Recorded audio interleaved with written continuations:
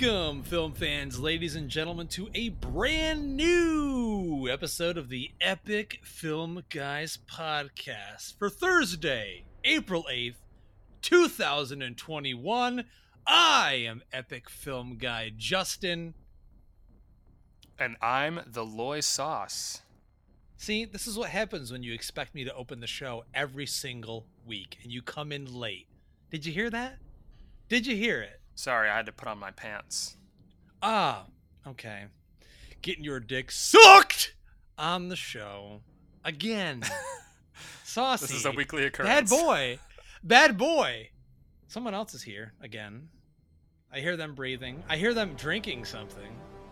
When you said I see them. When you said come in, I really wanted to make like a really off-color joke about Loy Sauce just ejaculating all over the place, but I felt like that would be strangely like it wouldn't fit as part of Epic Film Guys, right? You guys don't talk about potty stuff anymore, right?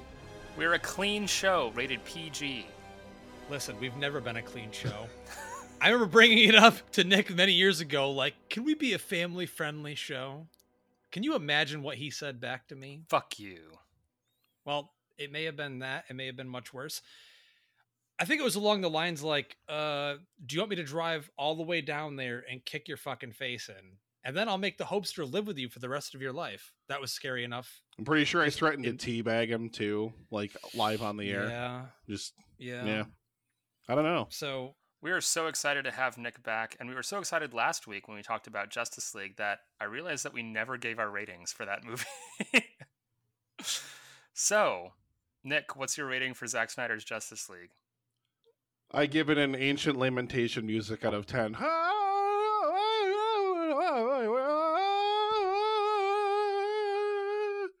I give it like a 9. Like, I mean, I loved it. I mean, it's very, very obvious that I really, really loved it. Misgivings about it aside. I have not watched it again, though, since the recording, so that's... You haven't watched the Justice is Gray edition? I haven't had the time to watch anything except for what we're reviewing tonight.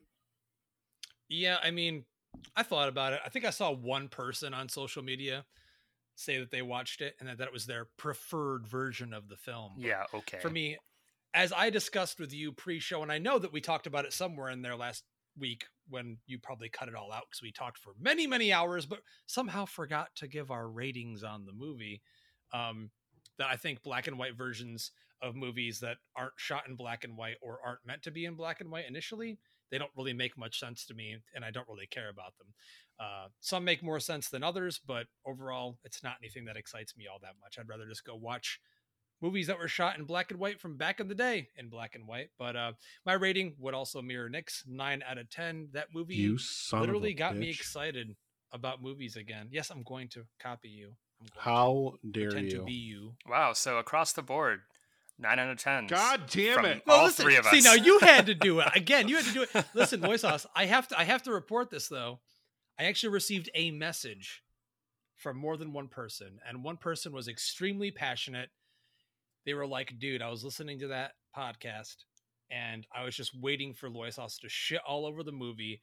And when he proclaimed his love for a Zack Snyder movie, a superhero movie, mind you, he jumped out of his chair in excitement." And I mean, that's what we did, like, though.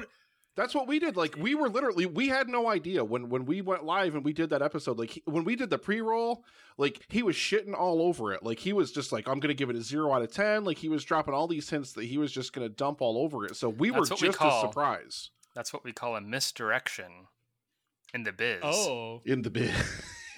In the biz. Well, it worked well because our audience loves it. The episode's doing very, very well. So I just want to take the time to thank each and every one of you that's downloaded it.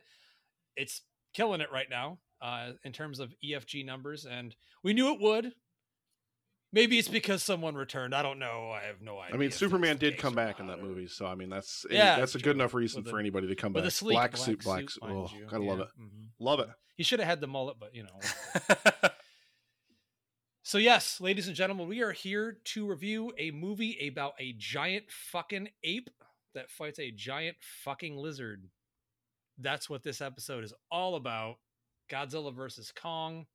Currently certified fresh at 75% with a 93% audience rating. I think it's the highest. Is that the highest rating for a MonsterVerse film yet on Rotten Tomatoes? It's not. Okay. Skull Island is 75%. 69% audience. King of the Monsters was 42% rotten with an 83% audience score. And Godzilla was 76% fresh and a 66% audience score. So it seems like out of the bunch, the majority of people that actually went in to rate this movie, we have to discuss this now, actually, hot on the heels of us just mentioning Justice League, is the most positive. However, we know due to the toxic fandom of the Snyder fans that fans we're trying to review bomb this movie and give it shitty ratings. So I'm actually Boycott surprised it's at 93% because they were, for some reason, I don't understand this logic. Nick, did you get the logic of giving another movie bad ratings so that another these are the same people who, I don't know. They came out of the gate, and the Suicide Squad trailer for James Gunn's The Suicide Squad dropped, and they were dropping, it's a massive conspiracy that Warner Brothers is trying to distract us by releasing this new movie and releasing this new trailer instead of giving us the Snyderverse and all this stuff. And I mean, it's not the majority of the fandom that likes the Snyder movies or likes the DCEU. If you want to get on Twitter and you want to promote the hashtag restore the Snyderverse, I'd still love to see whatever else Snyder's going to do if they can get him to come back, and if Warner Brothers wants to pursue that. I would love to see that, but I'm not going to get on Twitter and be toxic and be a troll. And all you're doing if you're being toxic is you're just hurting all the good things that the Snyder movement did with AFSP and raising money for suicide prevention and all those good things. If you're being toxic, then you're just being an asshole. A giant asshole, and you should rightly be derided and then drummed out of public conversation. Seriously, if you want something and you're passionate about it, please champion that, but don't shit on other stuff just for the sake of doing that. They're a movie studio. They're just trying to do business. They're just trying to do their thing. And now we're probably going to get negative reviews, and I'm going to get at me on Twitter at Nikolai's Kitchen. I'm going to get added on Twitter that I'm a troll and I'm a hater and I hate everything and I'm the worst person in the world because I'm not shitting all over everything else in lieu of the Snyderverse. Why do people have to be negative and toxic? Fuck off. Seriously, fuck off. Well, then, I think a lot of those reviews that mentioned hashtag restore the Snyderverse and everything were just deleted. Just the negative user reviews from IMDb and Rotten Tomatoes were just obliterated from the internet, which I think is good news because I think now we get a more accurate reading as to what audiences really think of this movie. And it seems generally that it's positive and it's raking in the box office bucks, at least as far as pandemic numbers go. Highest grossing movie of the pandemic. Yeah, it's exceeded the lifetime gross of Wonder Woman 84 in 5 motherfucking days, which was $45 million. Now, we could look at it from one viewpoint or another. That could have something to do with COVID for sure. Definitely. When I saw Wonder Woman 84, I was in a near empty theater on a Sunday when I knew there was not going to be anyone there. And it was the beginning of HBO Max's deal with Warner Brothers. So everyone was like, well, I'm just going to stay home. It was also the middle of winter. So COVID, theaters weren't open here when Wonder Woman 84 came out, That's true so well, there were areas where theaters were not open, and more as the vaccine rolls out and all these kind of things happen, then obviously the more, and I expect that would continue later into the year as bigger releases come out. You're going to see increasing box office numbers as more things start to open back up. Because you wonder how much this would have made if not for the pandemic. Would it have made twice that much? Especially given the word of mouth. Exactly. Very interesting to look at. The budget is estimated around 155 to 200. Right now it's made 285. And it's doing gangbusters in China right now. But my question is, though, this is something we have to talk about. Think about it from a logical standpoint. Is this the movie that's going to determine the future of in-person theatrical releases? Because it's actually doing fairly well considering its budget. You know what I mean? People are actually out. When I went and sat down at the theater, it was at capacity. I was looking around. It was the most packed I'd been in a theater since COVID hit. It felt good. I clapped, I cheered, I stood up and fucking yelled shit, and everyone kind of followed suit at the end of the movie. I either booed it or clapped it. I'm not going to tell you which I did yet until at the end of the review. But I mean, people, the energy was there again. It felt like COVID never happened in a way, other than the fact that I was wearing a mask and I was trying to sip my fucking Tito's and soda through a straw through the mask. But I mean, that's fine. I'm cool with that, but I mean, is this the movie that's going to determine that? Because it is the first big budget movie to hit theaters at a time where most theaters are open in the country. Possibly. I mean, I still watched it on streaming. And I mean, that's the kind of real question that we don't know. That piece of the puzzle is, I mean, it's doing gangbusters box office wise, but how well is it doing for HBO Max and for streaming? I know a lot of people that also watched it via streaming as well. So, I mean, I imagine you fold those numbers into this as well, that Warner Brothers has got to be looking at a pretty massive success for this movie. I mean, I can't imagine a universe wherein you see those box office numbers at limited capacity for theaters in a lot of different markets, and then you think about the streaming audience, the audience that either doesn't have access to or just didn't want to, in my case, go to a theater to see it. You have to believe that, like I said, this has got to be a resounding success for them. To Justin's point, though, like I'm waiting until I'm fully cleared before I'm going to go back to a theater. Like, I've gotten the first shot. Like, to me, it's just like I've got like a month left before I can go to a theater to actually sit down for a movie. It's like, why not? Like, I've already gone 14 months now or something. I'm pretty sure like maybe early March of 2020 was the last time I was in the theater. So maybe 13 months. I mean, for me, it's just like, what's one more month? Because my theaters, I mean, unlike you guys are in a much different market than me, but my theaters were closed up until like a month ago. So I just didn't have the option. But I mean, yeah, I think once more things reopen. Anyone that listens to this show also knows that you're not fond of the theaters that you live next to. This is also extremely, extremely true. So I'm not like exactly fighting to get back into the AMC Vestal to see Kong versus Godzilla. But I also told you guys, with the exam table seats. The exam table seats.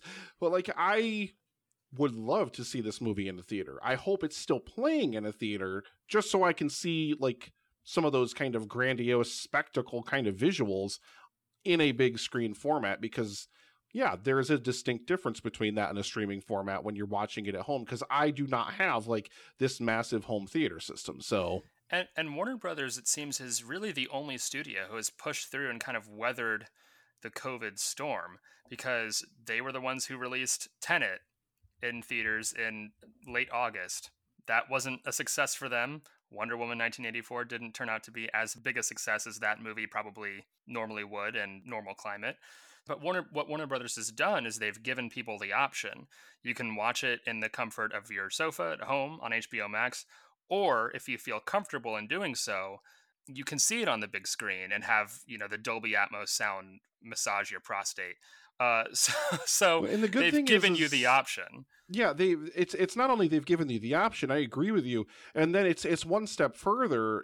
They're not doing some kind of like premium package or where you have to pay some kind like of Disney premium like yeah. Disney is to see movies like the movies that Disney puts out. It's like, I'm sorry, like Black Widow's not worth $30 to me. Like, it's never gonna happen. I mean, bro, it's not worth $5 to me. I mean, it's got Florence Pugh and Rachel Weisz. I mean, it's at least worth something to me. I don't care in that sense, but like, that's what I respect more than anything about what Warner Brothers has done. I mean, say what you will, theatrical versus streaming, especially in light of the pandemic, and that's a whole different debate that I don't even think we want to try to scratch the surface of right now.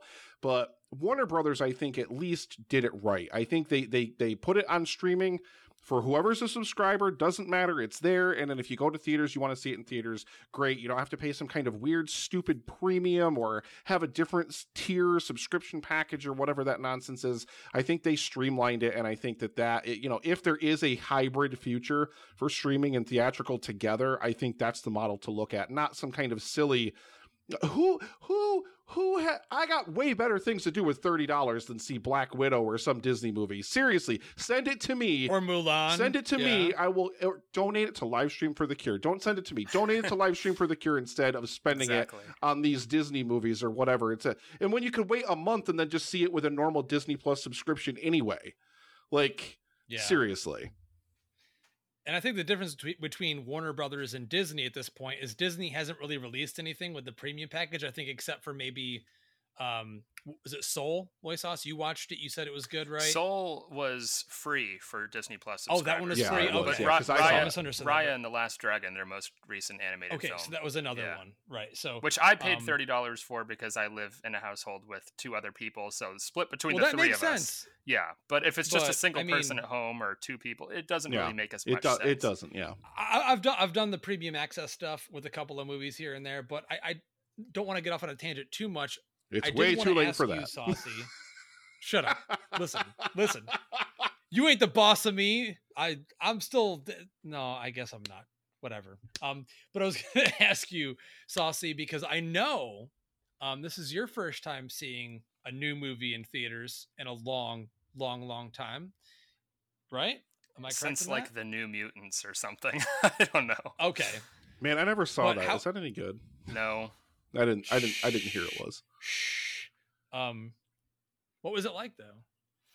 Was it like a packed theater? How did you feel? No, there were about the 30 vibe in the theater. There were about 30 other people in the theater with us. It was a 1 p.m. matinee showing on a Saturday afternoon. We're starting to see really promising results from Godzilla vs. Kong. It's getting people back to the theater. I think it's a movie, first of all, that people want to see. It's the kind of movie that demands to be seen in a theater. And as to Nick's point, as people get more and more comfortable, we're going to start seeing these movies getting higher and higher box office numbers. So I work at the theater, so I felt comfortable. I'm not vaccinated yet, but I felt comfortable because I'm there all the time anyway, 5 days a week. So Yeah. the way Alamo does things, I felt safe and secure as far as the safety measures go, the COVID safety measures. And I wore my mask and all of that. So, But I was just curious. I mean, like right now, it's very interesting to me how people are reacting to going back to theaters, what it feels like, again, that emotion you get from watching the movie. Like you said, this movie begs you to come see it in the theater in the largest fucking format you possibly can. Mhm. Obviously, I'm going to name drop the fucking theater that is down the street from me that I wish was open for this movie. That 6-story laser projected 4K Man IMAX. alive. It's still not. It's there. It's operational. Still not open. But ladies and gentlemen, we are going to take a quick break to hear some words from our sponsor and also live stream for The Cure. And when we come back, we're going to dive right into the latest edition in the Monsterverse with our full review on the giant ape fighting the giant fucking lizard. Godzilla vs. Kong. We'll be right back.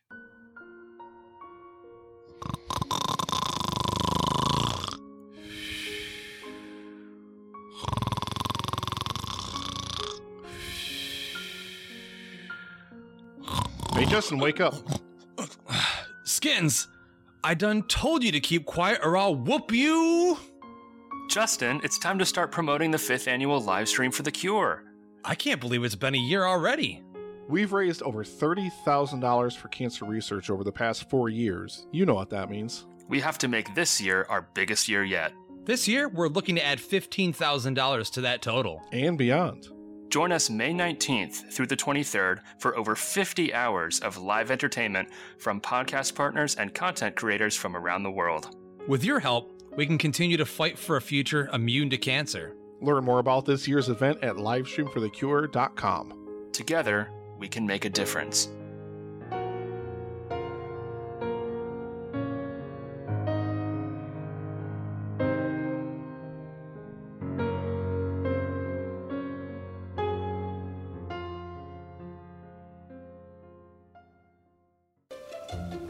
The Epic Film Guys podcast is fueled by our sponsor, Evil Tea, by the Evil Tea Company. Steeped in darkness, Evil Tea brings a sharp variety of tea flavors, featuring robust and creative blends for all those tea addicts out there. Use promo code EPICFilmGuys for 15% off your first order. Please make sure to check out their website at evilteacompany.com to find the right blend for you.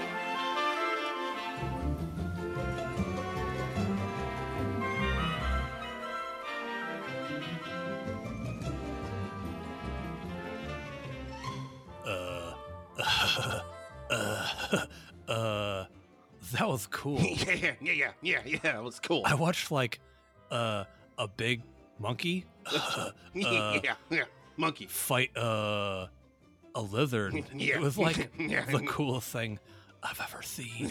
Yeah. Its tail was like a huge schlong. Yeah. Yeah. Yeah. Yeah. That was cool. Yeah. Ladies and The gentlemen, look on welcome back. Loisos's face right now. Listen, but here's the thing: you were born when that was cool, so that's still a cool thing for you. They probably Loisos. had it on when you were in the nursery. Dude, imagine that. You're in the fucking room being born and Beavis and Butthead's on the TV. This is what's wrong with this generation. I'm telling you right now. But thank you for listening to the show. We love each and every one of you. We are about to get into the nitty gritty here. This has been a long time coming. We've talked about pretty much, I think Nick, you can comment. We've talked about all of the movies in the Monsterverse so far that Warner Brothers has done. Even back to So we started with our video review and the beginnings of EFG for Godzilla. And then we did Kong Skull Island, King of the Monsters. And now we're sitting here to do Godzilla versus Kong, the end all be all. Literally the biggest monster fight of all time, finally making it to the big screen. Loisos. If any person, I mean, seriously, they should be slapped across the face really, really hard. But if that person is out there and they don't know what this movie is, It's Godzilla versus Kong. Okay. that's good Wait, for wait, me. whoa, I'm happy with So that. you're saying in this movie, Godzilla fights Kong? No, not at all, in fact. Oh, okay. No, okay. So I'm gonna read the synopsis here. Good boy. Kong and his protectors undertake a perilous journey to find his true home, and with them is Gia, a young orphaned girl with whom he has formed a unique and powerful bond. But they unexpectedly find themselves in the path of an enraged Godzilla, cutting a swath of destruction across the globe.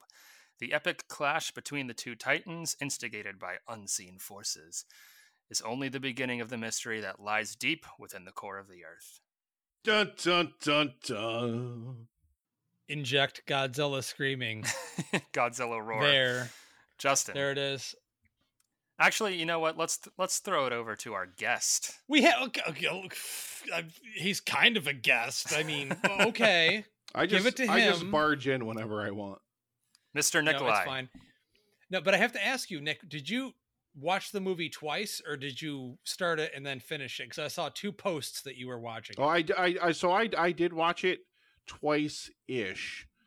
I fast forwarded through a large section of the movie when I was watching it tonight because I initially started it and I was working on a lot of live stream for the Cure stuff and whatever. So I told Loisos, I was like, okay, I'm ready to go for recording at 9:30 because we were going to start a little bit earlier at 9. And no, I was done watching it by like 9:10 instead of like 9:30 because I fast forwarded through the laboriously, needlessly complex, absolute just horseshit human story in this movie. If you thought that the human stories in Godzilla, Skull Island, or King of the Monsters were convoluted bullshit, you have seen fucking nothing yet. Nothing yet. Because holy fuck, like Brian Tyree Henry's dead wife's whiskey, like there's all sorts of just random dumb shit in this movie for no fuck reason. And y'all know why we're here, to see a big monkey fight a big fucking lizard. So, God fucking damn it. Like, all you need to do is make the human stuff in these movies serviceable, just enjoyable fluff for us to get through to get to the next big monster fight. But no, you have to literally make every human character an exposition machine, dumping inane dialogue at us about Hollow Earth and energy signatures that you can upload, but somehow it makes things more powerful. Like, fuck. Jesus, sweet mother of Christ. Fuck. God. Loisos, back to you. Yes. For once, we're going to go back to you. Because listen, if there is the big Godzilla fan on this show, it is the Saucy owns, I think you own every single Godzilla movie. Everyone except the is. 1998 film. Excuse you. Oh, and that's the one that I own on Excuse 4K Ultra HD. I heard that tone in your voice. Don't you dare slander Listen, the 98 you cannot- masterpiece. You came over when that 4K release came out and you watched the entire thing with me and drank and ate, and you said that it looked cool. The 4K transfer was excellent. Yeah, and you said that Zilla looks cool. You said It's a cool creature. design for a monster, but it's not Godzilla. Fair. Oh, you're gonna be that Geno Fair. guy, Godzilla. I mean, name I'll only. even give it that. That's fair, but All right, fine. Yes, I am. I'm a Godzilla fan. I've loved Godzilla ever since I was a tiny wee lad. So I was looking forward to the release of this film, anticipating it very highly, and I'm just going to wax poetic a little bit here because I remember a time in the far distant past, so distant it feels like only a dream, when you could go to something called a movie theater to see the latest Studio tentpole release. You would get your popcorn and you'd get your soda and you'd sit back and you'd watch and you'd just simply enjoy a blockbuster with absolutely no substance whatsoever. But you left satisfied because it was packed with all the action, spectacle, and special effects you could ever ask for and never promised anything more than that. And Godzilla vs. Kong is a very welcome return to those kinds of movies. It's big and it's dumb and it's loud, and the film is very much at peace about that. There are glaring problems with the story and characters, which we'll get to, and it's clear that they've gone and thrown all logic out the window. But at the end of the day, we're talking about a film in which a giant lizard fights a giant ape, and on that front, the film delivers and then some. So that's Well, there you have it. my initial thoughts. There it is. Review over. Done. I don't even need to say anything. The sauce is boss, and he has spoken. It's true, though. I mean, listen, guys. When we reviewed King of the Monsters, we had a lot of problems with that movie. Sure. Loisos was taken over by the spectacle of it and the end fight and the fact that you got to see Rodan, King Ghidorah, Mothra. I mean, there's a lot of great stuff in King of the Monsters. I mean, visually, yes, but me as myself, as a fan, it was so frustrating. And I mean, the human characters, I think at this point, they were literally just like, fuck it. No one's going to care about the human characters. We can do whatever we want with them based on contractual obligations, because obviously Millie Bobby Brown is back. Kyle Chandler's back for all the fucking 2 scenes in the movie. But we'll get into that too. we will. But the movie started off and I saw Kong itching his own ass. I saw an Easter egg to the 1976 Kong that we just talked about on a B-side last week, where Kong goes to take a fucking shower under a waterfall. Did you also catch that? Actually, I don't know why you would. I don't know why anyone would. In the credits, Lance Reddick is listed as playing Gillerman, as in John Gillerman, the director of King Kong 1976. Lance Reddick, who's in one scene of this movie, and yet, well, he was supposed to be in more than one, apparently, based on what I read. But so my initial reaction, obviously, a lot of it was based on me being able to see this in the most impressive theater that Alamo Drafthouse DC Ashburn has, Theater A, which has been talked about on this podcast numerous times with Dolby Vision and Dolby Atmos. And as soon as the fucking movie started, I legit came in my pants. I'm like, Kong looks great. We were all, for the most part, big fans of Kong Skull Island in terms of action. It has its not as much issues, character, but we all really enjoyed it as a popcorn flick. So I'm a Kong guy, self-proclaimed. I have the Kong tattooed on my arm. I love them both, and I actually got some heat from a lot of fucking people. Loisos, we bought the Team Godzilla and Team Kong shirts to wear for pictures just to post on our social media pages. And I got fucking people shitting on me like, take that shirt off and burn it. And I'm like, excuse me? Really? And then I had people like, you're wearing the right shirt, bro. Kong's the shit. Mm-mm. Dude, Kong is the original monster. He came before all the rest. Hashtag Team Godzilla. Respect. But no, I mean, my initial reaction to this movie was, exactly as I imagined it would be.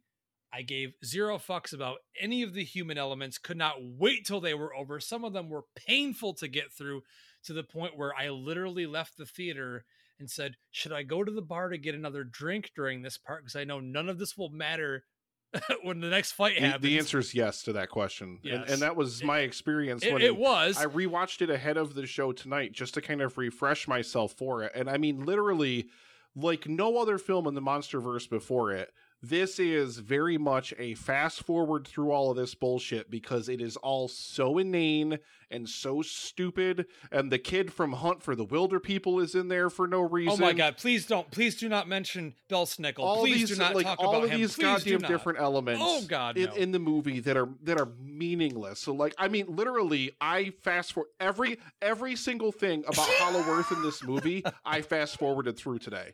Every single thing, like as soon as they fucking like flash, like any of those fucking scenes, like fast forward until we see something big and something cool. Nick, I actually did watch it at home because the wife, she was originally supposed to go to the theater with me, and she didn't feel comfortable because there were so many people. So our patron and good friend of the show, Brady, came with me to see the movie in Theater A, and then obviously the wife still wanted to see it, and she really fucking enjoyed it. She said it was a blast. So I watched it again at home on the OLED. God.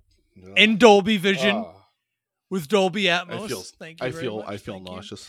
But even so, I mean, that second view and even solidified even more for me a lot of what you're saying here, where I could not wait for the human stuff to be done. I will get into what I hate the most about it, but yes, sorry for being long-winded on initial thoughts, but yes, it's just like the human stuff. It's really long-winded and unnecessary. Well, here's the thing. Thank you. I mean, here's the problem with all these movies. You have to have humans in the movie, not only because they're vessels to move the plot forward, but also so that the audience has something to relate to. I mean, you can't have a film that's 100% kaiju fights, no matter what people on the internet say. I agree. So here's the conundrum with any giant monster movie. Is there a balance of screen time with the humans and the monsters? And is the human drama compelling enough that you're not sitting there in agony whenever the monsters aren't on screen? Well, it hasn't seemed to work in the last 4 of these. Well, for the most part, it hasn't seemed to work. I mean, Gareth tried with his remake and people shat on it, but I still think to this day, compared to the rest of them, it's still the best. I mean, in terms of like characters that you're able to relate to that seem more real. And remember when that movie came out, dude, people, we won't go in there, but this is the problem. And you're totally correct in saying so. All the Toho movies have human characters. Human characters have to be there. There's literally no way we'll ever see a movie where it opens and Kong's just fighting Godzilla and there's no English dialogue or anything like that. Yeah. The problem is why do I want to hate these characters so much? Especially in this movie. I mean, dude, you cast Alexander Skarsgård and you make him the most deplorable, annoying character where I just literally can't wait. I want to see his head get fucking bitten off by Godzilla. Well, it doesn't help that they've cast Alexander Skarsgård, who was god awful. The biggest fucking wet blanket in the Legend of go back to our The Legend of Tarzan. Go back to our Tarzan review. He constantly Go back to that. Go back to that. Are we still holding a grudge? Well, he constantly looks like he's posing for a photo shoot, not acting in a motion picture. I mean, it's like you even have elements in this film like Brian Tyree Henry, he's a great actor, but you sideline him. He is a podcaster who's a conspiracy fucking nut job who like fluoride in the water and like all these other ridiculous things. And there's just all these different running gags of all these insane, silly conspiracy theories he believes in. And like, this is a whole huge subplot of the movie that's dedicated to this. And it's so distracting and it's so bad and it's so badly written. And he's delivering it as best he possibly can, but no actor could save this material where you literally hate it. And you're like, this is actively pissing me off and making me want to get back to the big monster stuff. I think about 2014. 2014 gives you Bryan Cranston, who is as big as he'd ever been from Breaking Bad at the time. You give him Bryan Cranston, and he actually gives some emotional weight, some gravitas to the first act of that movie where you actually kind of care what happens to him. And you take that, and I mean, he's a little bit unhinged, but there's a believability to it because you've already seen the stuff that he's seen. This dude is just literally meant to be an off-the-wall fucking psycho nut job. Yeah, I mean, the idea of a conspiracy theorist spouting nut job who turns out to be 100% correct is a bit eyebrow-raising in the era of, MAGA and QAnon and... Well, he mentions MAGA. He mentions MAGA in the fucking movie. He does? I totally missed There's that. a line. There is a line. There's a very quiet line where he mentions that. Well, like, all this, like, YouTube rabbit hole nonsense that's out. Like, I know it's a genre trope, and I know it's meant to be comedic, but it gives validation to people who believe that the government is poisoning tap water systems with fluoride when one of your heroes literally showers with bleach because they're that paranoid.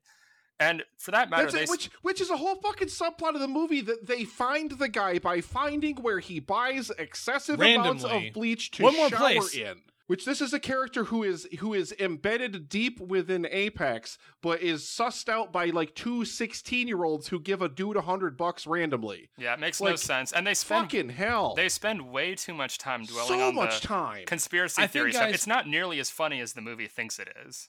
Yeah. No, it's not. But however, I will relay this information that my audience that I was in, all of those jokes landed for the most part. People were chuckling, laughing. The wife laughed at almost all of his jokes. He was his comedic timing helps. I mean, his comedic timing is good. Yeah, I think he's doing the best he can with the material. But Nick, I think you'd agree with me on this, that the only reason he's in the movie is to be a vessel for Millie Bobby Brown's character to be able to remain in this world. Because let's face it, after the last movie, she doesn't even really need to be in this movie. Let's face it. She's in this movie, and I think Loisos is about to allude to the same thing, but they're pointless to the plot. They're meaningless. That's why Kyle Chandler's in 2 whole scenes in this entire movie, but she's still in this movie and has a major subplot because she's Millie Bobby Brown and because she's 11 in Stranger Things. And that's the only goddamn reason. That's the only reason. Paid. They want that on the marquee. She has nothing to do in this movie. It's this whole pointless, long excursion of a subplot that is just like. But I will say, it's excruciating to watch. I will say though, she's good. She's still giving it her all, and that's the one thing. All the actors are, except for Alexander Skarsgård. Why is this shit? No, fuck that motherfucker! Get him out of this fucking movie. They should have cast Bill instead. That's the problem. Is why is all this shit so needlessly convoluted? And there's it's overstuffed. I think it suffers from a problem that a lot of these movies have, where there is just a plethora of characters, and the film keeps introducing them like halfway through the movie. Like once the Julian Dennison character and the Isa Gonzalez character are introduced, like I thought to myself, there's no way I'm going to have time to get invested in these characters because the movie's almost half over. Yeah. Well, listen to this. This is one of the things I heard about the screenplay when Adam Wingard spoke about it. I quote, "I really want you to take these characters seriously. I want you to be emotionally invested, not just in the human characters, but actually in the monsters. It's a massive monster brawl movie. There's lots of monsters going crazy on each other, but at the end of the day, I want there to be an emotional drive to it. I want you to be emotionally invested in them." Well, I think that's what's really going to make it cool. The problem is that like at the end of the film, there's this emotional reunion between father and daughter when Kyle Chandler and Millie Bobby Brown are reunited. But no time is spent on these characters, so that instead of wiping a tear from my eye, all I could think was, how the fuck did he get to Hong Kong so fast? And I also thought, like, I want to see more Kong. Because let's face it.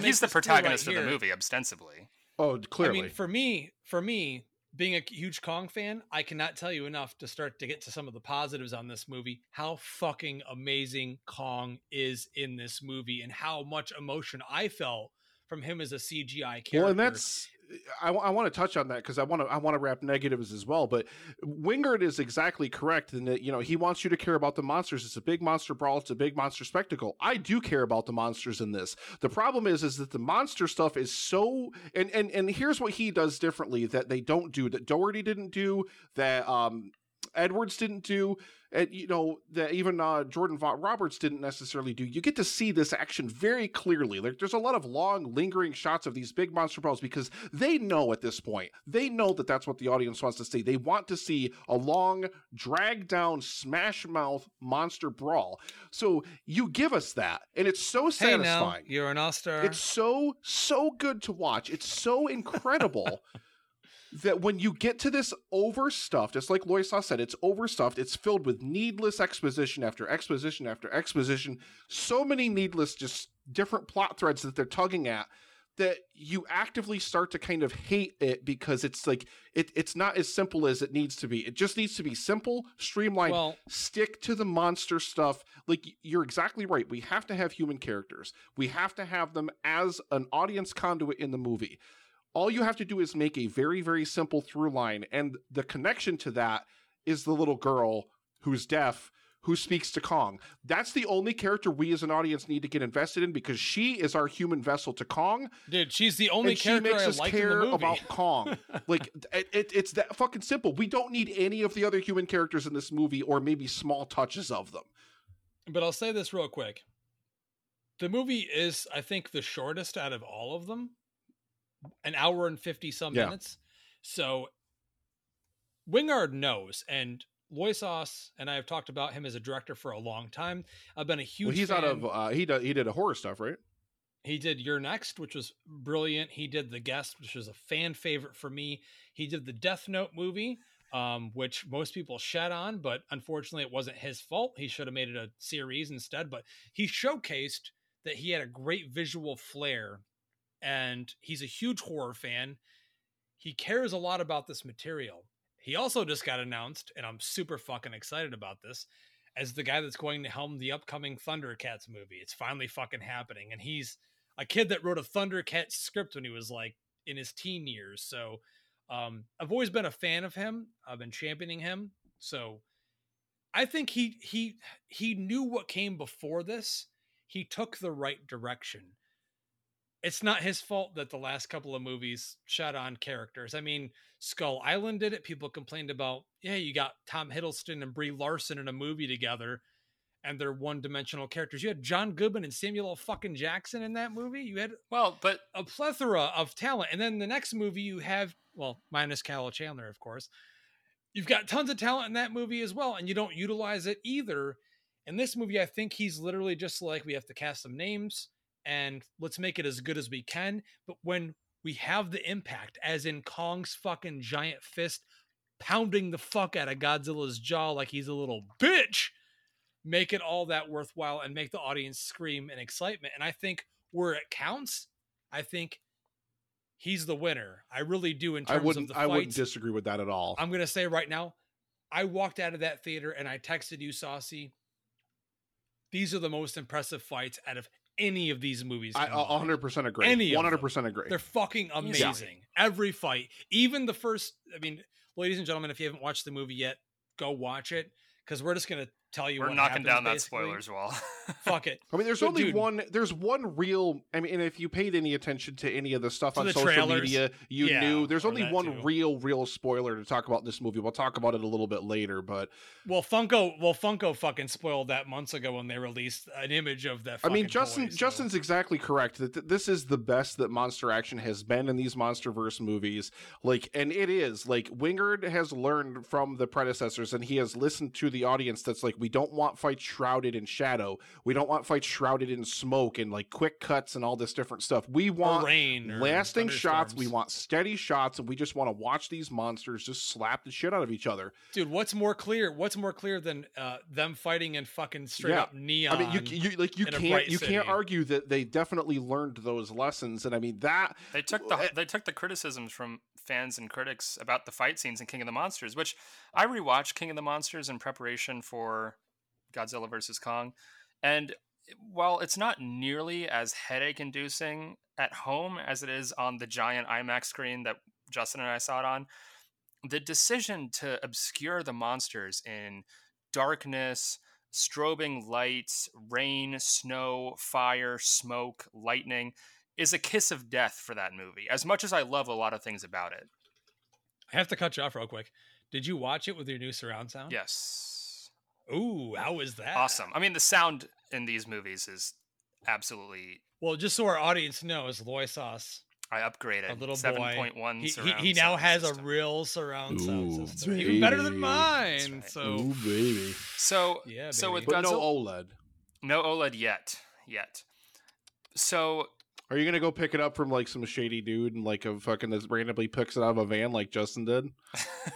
Where I got threatened. It was still one of my. That was like right at the beginning of the pandemic too. Like right at the beginning of the pandemic, and Justin just randomly rolled up to like some dude with a random. I rented a fucking U-Haul for this with shit. a van who just like Loisos was fucking working, so he couldn't help me. Super fucking shady. And then some guy walks up and was like, "What you doing?" I was like, "None of your Somehow business." Justin didn't get stabbed or shot or whatever else. No, that's funny. Anyway, I mean, whatever. But So it's only a matter of time before I get one. Before you get stabbed or shot, okay.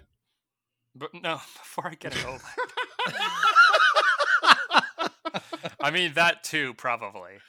Yeah, so in Godzilla vs. Kong, gone are the infuriating constant cuts away from the monster action to humans doing or saying something stupid. Gone are the needless computer-generated elements that make it really hard to see what's even happening. These are clear, to the point, uninterrupted monster brawls, and they're magnificent. Yeah. There's absolutely no arguing against that, and I'd be surprised if anyone said anything to the contrary. I mean, in terms of the monster action, I mean, the camera stays with our monsters. When these monsters are engaged in those brawls, you're there with them. Like, you're like the camera, like, I love the way that he kind of locks the camera to a monster's point of view at certain points of the film. So you're following the monster as it smashes through buildings and rolls through the streets of Hong Kong and gets smashed up against stuff. Like, you're like right there along for the ride. Like, it really puts you in the monster's perspective in this thing, in these throwdown, like knockdown fights. And that's so much to its credit. That's so much to its credit. I really, really think, and as much as they amped up all the stuff in this, and I mean, I don't want to sound like I'm like too negative on this film, because I'm going to come away from it and rate it positively, but they also, like, why did they have to dial up the human stuff to 11 in terms of like needlessly complex, nonsensical bullshit? Just streamline it. All you have to do is make it simple. It just has to be simple. Are you referring to the Apex stuff, or no, the Hollow Earth stuff? The Hollow Earth stuff. The whole Hollow, and that's the part that I fast forwarded. There's like 20 whole fucking minutes where they do the whole Hollow Earth thing. It's so needless and pointless to the film. Why is it in there? It's pointless. How the fuck does uploading a signal make something more powerful or somehow send more power to something? It doesn't even make any sense the second you try to think about it logically. It literally makes no sense. How does it make something have more power if you upload a signal to something? Like I said, they've thrown logic completely out the window. So I think at this point, you just have to either go along for the ride and just... No, you know what you do? You fast forward through it until you get to the next really cool shot and sequence. That's what you do. Well, the Hollow Earth stuff, for me at least, as far as I remember, a lot of the stuff seems like they may be Easter eggs. Hollow Earth resembles Seatopia, which, from what I correct me if I'm wrong, Loisos, is a nation hidden beneath the Earth's surface in Godzilla versus Megalon. I think it was just a way for them to show like and also journey to the center of the Earth. You know, it's really visually interesting. I really love the visual aspect of it. Like, it has all those cool visual elements. The movie opens, and one of the things that I thought was like the dumbest shit ever is like, so wait a minute. The United States government / Monarch spent billions upon billions upon billions of dollars to cover Skull Island, because when we watch Kong Skull Island, it's a big island. It's fucking huge. So wait, this is Skull Island, and you just put a giant dome over it like a fucking football field? I mean, just to hide him, so Godzilla doesn't come to beat him up. It doesn't make any sense. Like, the way that they convolute, like, the unnecessary, like, all we want to see, like, is Godzilla versus Kong, but the way they convolute the plot to get them to that point is needless. When did they build this enclosure? Was this enclosure built before Godzilla emerged in 2014 or after? How did they get Kong into it? Like, none of it makes any sense. How did they stop him from fucking jumping off the fucking island and going, about I'm out of here? It falls apart like a house of cards. And that's the problem with it. It's needlessly complex. It doesn't need to be this complex. All you have to do, I mean, literally, and spoiler alert, we're going to get into the big one, Mechagodzilla shows up as Godzilla, and that's history in like Toho canon, like that's happened before. All you see at the beginning of this movie is Godzilla shows up on Skull Island, beats the shit out of Kong, and you're like, you see the little girl and like, what the fuck? And then Kong goes on a rampage and they're chasing down Godzilla, trying to figure out what happened. And they delve into the Apex stuff. And oh my God, it was Mecha Godzilla the whole time. They have to team up and fight him. Boom, the end of the movie. That's all you have to fucking do. It doesn't need all this needlessly complex bullshit with Millie Bobby Brown and Apex and the fucking conspiracy theorist podcaster with his dead wife's whiskey and a gun holster and the kid from fucking X-Men, Bill Snickle, fuck Bill Deadpool Snickle, 2 fuck him, and Hunt fuck for the Wilder him. People, all these different things. It doesn't need all these things. It's pointless. It's so needlessly complex, and it just makes you as an audience member be like, holy fuck, please get to the next monster fight. Please get to the next monster fight. Please, for the love of God. And that's why seriously, I don't fast forward movies ever. I will sit through a bad movie just to shit on it. I fast forwarded through this because it's so bad. It's so bad. Loisos, before you jump in, I'm just going to say this, and you can get to your point because I can see you're chomping at the bit. At least this was a very visually entertaining. So good. It's so beautiful. It looks so good. Beautiful when it. Winger's really good at that. So I want to. I don't want to talk negatively about it anymore because I've got so much good to say about. I mean, there's two big action set pieces in this movie. The aircraft carrier battle and Hong Kong battle. Like, I mean, that's what I want to. Well, that's this is my version of a segue, if you will. I forced it in there, hard and dirty. Oh, good, very good, very good. Because we can just sit here and shit on the movie and Alexander Skarsgård and why you're casting people in this movie that are really good, like Rebecca Hall, and like why do this if you're not going to let them do anything? But no, very true. I liked her character. It was fine. I think I have a little bit. No, she's fine. She's good. She's good. I think I have a little bit less of a problem with the characters in this because I've been rewatching a lot of the prior Godzilla films as a lead up to this one, not just from the MonsterVerse, but from Toho. Maybe that's a disconnect for me because I'm not as familiar with all that Fancy stuff. has that huge Criterion fucking box set that you brought over, but we never got to watch any of the movies out of it. So the human characters have always been basically just filler or a means to an end to get to the monster action. I mean, which is fine. Tonight I just rewatched Godzilla vs. Gigan, which is about a manga artist hired to design a Godzilla theme park by cockroach aliens, and also Godzilla and Anguirus show up to fight Gigan and Ghidorah. So, in the context of the entire Godzilla series, Godzilla vs. Kong is hardly the silliest, but it is still pretty silly. But you are the expert. You are the It seems to me like you're the expert, Mark. Oh my God.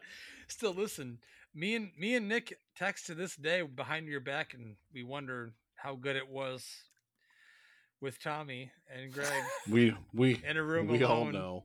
Being chained to the radiator. As you watch Tommy doing pull-ups in his tight shirt. Anyway, how about those monster fights? I mean, Justin tried to shower all the praise on that big, fat, ugly monkey. But let's talk about the actual king of the monsters, Godzilla, and how he just bitch slaps that fucking monkey all over the goddamn screen. Well, I mean, the aircraft carrier fight is very impressive. It's the first time we've ever seen the two of them fighting in the middle of the ocean. And the day. Yeah. Imagine that. Day, and under the water, which an ape would never last long because they would just sink, but suspension of disbelief, obviously. Giant ape, it's Kong. He fights through it. And for me, at least, I found it to be visually exciting, very entertaining. I loved every single second of it. The lead up to Godzilla showing up, I would have to say, I mean, I loved what Gareth did with Godzilla in his movie. There's some great like opening stuff in King of the Monsters, but dude, for me here, thank you Toho for making it a mandate for Adam Wingard to make Godzilla emotionless. I'm not sure if you guys know this or not.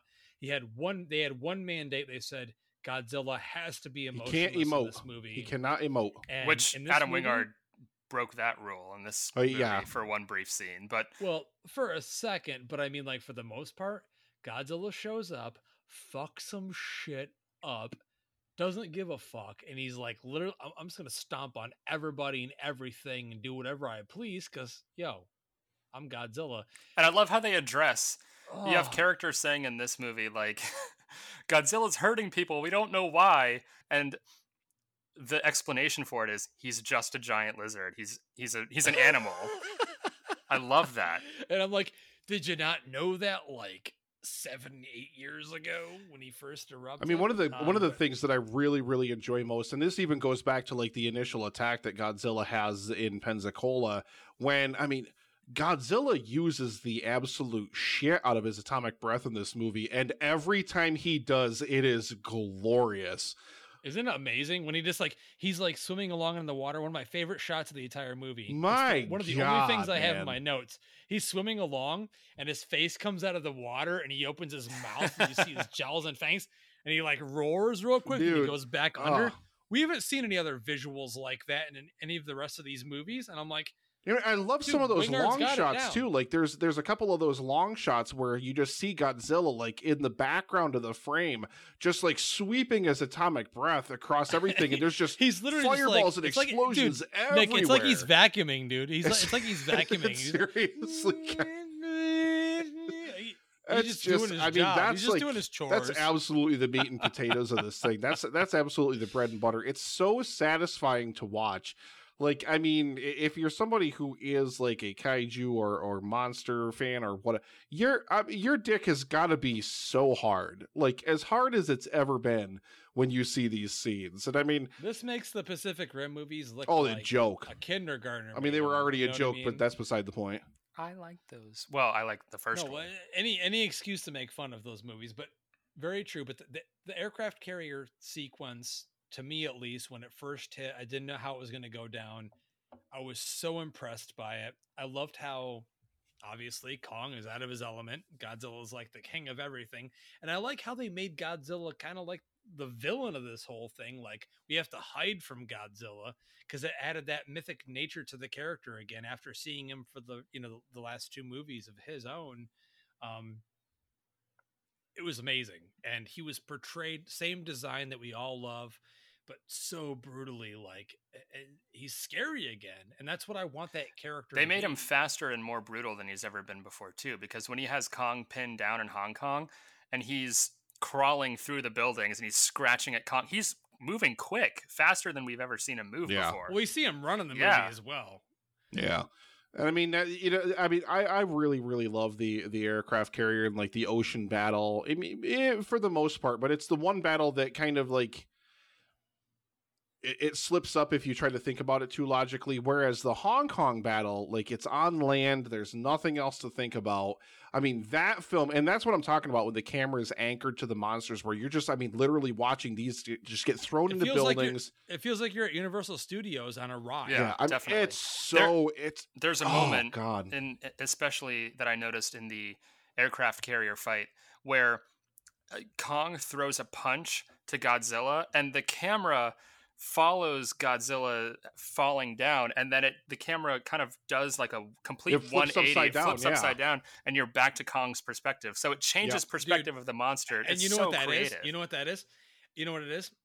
And I know neither of you got to ride this ride, but it is literally a reference to the Universal Studios rides of the early 90s, like Confrontation and Back to the Future, where especially the Back to the Future ride, you saw that exact thing. Like a dinosaur would come at you. I've been on the Back It to the was Future that same. ride Oh, well, okay. I'm many sorry. times. Have you been Continue. Back to the Future though? Okay. Well, you didn't go to on Confrontation, did no, you? never did. You didn't, did you? Boom. Did you? We discussed that last Boom. week in our King Kong 1976 review. Yeah, but no one's listening to that because no one wants to hear me talk over you and say how great that movie is and how big of a masterpiece it is. So, It's trash. as Nick said properly there, this felt like a thrill ride for me. And I think, again, that's where Wingard comes out on top. The action is the best ever. And even when you get to the Middle Earth stuff, The you know, Hollow as Earth I'll call it, stuff. I just want to keep calling it like. I want to see a Lord of the Journey Rings to the Center of Godzilla the Earth. crossover. It must happen. Well, I mean, again, when Danielle asked me like, "What is this supposed to be?" I said, "Well, there's like this. It's always been like this myth throughout like hundreds of years that like the core of the Earth, there's like another society there, there's another world there. So that's just where it led to initially. And when you see it there, it's just another Skull Island. Like he fights those giant fucking snake." In the trailers, I monsters. thought that was a scene on Skull Island. Turns out, nope, not the case. Yeah, the whole Hollow Earth thing, again, I like that it brings possibilities to the Monsterverse because it now gives us an origin story for any monster that appears. They just crawl out of Hollow Earth. And because now it seems that Godzilla's blown a hole into the center of the Earth from Hong Kong when he creates that portal for Kong to hop through. I'm like, they better cover that up because let me tell you, that's the most annoying thing. Like, and I don't want to get back into negatives about this movie, but like, there's the whole plot of them getting to Hollow Earth is so needlessly convoluted with the HEVs or whatever the fuck those vehicles are called and all that other dumb bullshit. And then like literally like Godzilla just blows a fucking hole right down to the middle of the Earth to get there. Like that's as needlessly pointless as this whole thing is, because Godzilla just shoots his atomic breath and makes a big tunnel. Well, but they also needed to create like the defibrillator for when Kong. Jesus, sweet mother of Christ! Kong literally dies, by the way, Justin. So there is a clear winner here. There is a very clear winner. If the humans were not there to defib Kong, he would be dead. That's true. You do not need to tell me. I already knew prior to this, based off Wingard's quotes, that yes, there is a definitive winner. That's the great thing, though. Obviously, he's being realistic, though. Kong would not be the winner against all these giant, crazy monsters. But here's the thing. After this experience, Kong is the most intelligent out of all of them. He will learn from this. And you can see him thinking throughout this entire movie. Godzilla ain't thinking. Well, here's the best thing, though. The best thing about this movie is that it knows it has to give a definitive winner. And it knows realistically that winner has to be Godzilla. And Wingard wanted it to be that way because, as he said as a fan of the original Godzilla versus Kong, he hated that fans were always complained about it, that there was no definitive winner. They kind of walked off in the sunset. But the good thing is that they give us a definitive winner in the Godzilla v Kong battle. Like, we know Godzilla is the alpha, but it brings Kong back into the fight, and Kong gets the hero moment when he rips Mechagodzilla's fucking head off, which is so fucking... That is on par with, like, Godzilla shooting the atomic breath down the Muto's throat in Edward's film in 2014. Like, that's on par with that shit. That's how badass that is. Well, the whole concept of these team up movies is very clever and calculated because it gets the fans involved by having them take sides, so that they debate and they theorize amongst themselves. There's only one side. One. Well, they hashtag Team Kong and hashtag Team Godzilla on social media. They should hashtag Team Godzilla and hashtag Fat Monkey. Listen, you mean jacked fucking monkey. He's jacked in this movie, motherfucker. So that builds hype, but you can't really have Kong die, or you can't really have Godzilla die, because you don't want to disappoint those rooting for a particular character, which could create bad blood in the fandom and all that. We always knew that Godzilla and Kong would end up teaming up against a threat. But so it does kind of complete Kong's character arc in a way, because he is the underdog. I mean, even the original 1962 King Kong versus Godzilla, Kong was the underdog. He was a drunk. He literally was like the drunk that had to step up to defeat Godzilla, who's just like a taunting bully in that movie. He was the ape version of the hopester. we got to get to this, though. The big bad, because we know that neither of our titular characters are the big bad. It's Mechagodzilla, and this is no spoiler because I already spoiled it 15 minutes ago.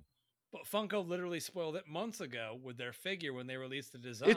There's very clearly like 3 different shots in the trailer where it's obvious that there's going to be a Mechagodzilla. But you had already mentioned the defeating Mechagodzilla, which I will get into in a moment, because that's also another Easter egg. because in the original Godzilla versus Mechagodzilla, Godzilla rips off Mechagodzilla's head. In this movie, we get to see Kong rip the head off, and it's one of the most satisfying endings to a monster what a movie great fucking of shot. all time when he roars. But I gotta go out on a limb here, guys. I gotta say it, dude. Wingard, you did the rest of the movie right. It looks good. Junkie XL's score is fucking awesome, Man. Dude, please. Why does Mechagodzilla look like a giant Transformers gecko? I mean, I'm fine. Please, it looks terrible. I'm fine with the I fucking design. hate the design. I'm partial design. to the classic Mechagodzilla design, Dude, but I'm fine it with should it. literally look like Godzilla with big spikes on his back. Why are his spikes dulled? Why are they big box like squares? I mean, I literally What? for me, especially once the movie finally gets to the reveal of Mechagodzilla with that god awful cringeworthy scene of Brian Tyree Henry, it's Robot Godzilla, and then the kid from Hunt for the Wilder People's like, no, that's Mechagodzilla. It's like, what? That's literally just a fucking drop for the audience. It literally means of nothing. course, it's a drop for the audience because they don't know. But then they'll go after the movie and go, I want the Mechagodzilla. It's a meaningless Funko Pop, line drop. Daddy. Like, holy shit! It's like a Mechagodzilla. Like, that's all you need. One line. You don't need like the second line in there. It's a robot god. Technically, he's a mech and not a robot because he's being controlled by. Nevertheless, well, that's another thing that I wanted to mention. Dr. Serizawa, the character Ken Watanabe's character from Godzilla and King of the Monsters, it's his son, which. Dr. Serizawa in the other films was such a noble character, and he was such a Wait, are you serious? Is that actually his kid? Yes. Yeah. And they brush it aside by like name dropping him, but he's working for the bad guys in this movie, which I feel like is such a lazy way to connect the character. I honestly, God, I've watched it twice and I didn't even know that. Yeah. I literally didn't even know that. It doesn't make any sense. How did he get to this point? Why is he working for the bad guys? Oh, and he just dies. So it's just pointless. He gets electrocuted. This is another situation where we've dealt with in the past where they just name drop to have a character in there for Easter egg's sake, for fans to go, oh, cool. But it's out of character. It's bullshit. They should have named it something else. I don't know if it is out of character because he doesn't have a character. Yeah, it's very true. He doesn't have a character, but he pops in. He has like 5 lines. Justin's misgivings about the design aside, like I said, I'm fine with the design, but what I really love, and that's one thing I guess to talk about more with the kaiju fights in this film, is that each of these characters has a definitive kind of fighting style, and I really love that. And I really love the way that Mechagodzilla, they use the technology to the advantage. He has those rocket boosters that propel him forward to give that super fucking punch to Godzilla, and all those the missiles and all those different kind of things. Which they stole that from Pacific Rim, but that's great though. I mean, yeah. it's great though, and it works to really, really, really great effect because it's a different element. It's not just the same thing, even though we've already seen Kong v Godzilla twice now in the movie. It's a completely additional element to the whole thing where we're now seeing something that, I mean, and that's one of the things about Mechagodzilla in this film. When you're watching just Mechagodzilla, a giant Decepticon v Godzilla, you believe that that thing, it is going to kill Godzilla. You really believe the peril that Godzilla he beats is in. The shit out of him. He dude. beats Godzilla the ever living shit out of Godzilla. Godzilla it's great. Gets 2 hits. It's great. 2 hits. It's great. I absolutely love it. So it gives a compelling reason to bring Kong back into the fight. And that shot where Kong leaps in and they both grab both of his arms and they're both beating the shit out of him. And there was nothing more satisfying when Kong jumps up from behind and you knew he was coming up from and grabs him around the neck and headlocks him, because obviously Kong's strengths are brute strength. He's like a boxer. He's the boxer out of the 3 of them.